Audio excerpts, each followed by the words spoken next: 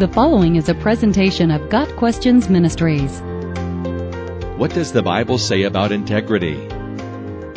In the Old Testament, the Hebrew word translated integrity means the condition of being without blemish, completeness, perfection, sincerity, soundness, uprightness, wholeness. Integrity in the New Testament means honesty and adherence to a pattern of good works. Jesus is the perfect example of a man of integrity. After he was baptized, he went into the wilderness to fast for 40 days and nights, during which time Satan came to him at his weakest to try to break his integrity and corrupt him. Jesus was holy man and holy God at the same time, and he was tempted in every way we are, yet he never sinned. That is the definition of integrity. Jesus is the only one who was ever without blemish, perfect, completely truthful, and always showing a pattern of good works. Christians are called to be like Jesus. In Christ we are new creations and can be considered without blemish before God. In Christ we also have the indwelling Holy Spirit at work in us, sanctifying us and making us more like Jesus.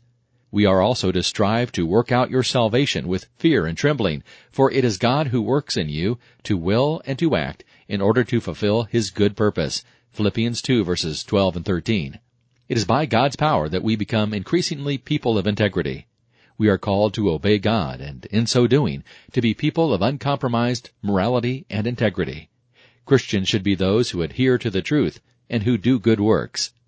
Integrity in our world today implies moral incorruptibility. Christians should be those who cannot be bribed or compromised because we serve God rather than men. We are to be people who keep our word. We are to love those around us in both word and deed. We are called upon to believe in God and therefore follow Him in all our ways. Our lives should line up with our belief in God and evince a trust that His ways are best. Living with integrity in a world where the corrupt seem favored, not to mention our battle with our own sin nature, is challenging. 1 Peter 3 verses 13 through 18 gives this encouragement. Who is going to harm you if you are eager to do good? But even if you should suffer for what is right, you are blessed. Do not fear their threats, and do not be frightened. But in your hearts revere Christ as Lord. Always be prepared to give an answer to everyone who asks you to give the reason for the hope that you have. But do this with gentleness and respect, keeping a clear conscience, so that those who speak maliciously against your good behavior in Christ may be ashamed of their slander.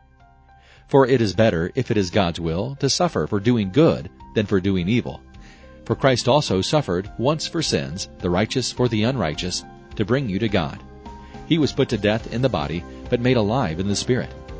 To live with integrity is to follow the example of Christ, and we can only live with true integrity by His power, which He graciously and freely gives all who are His.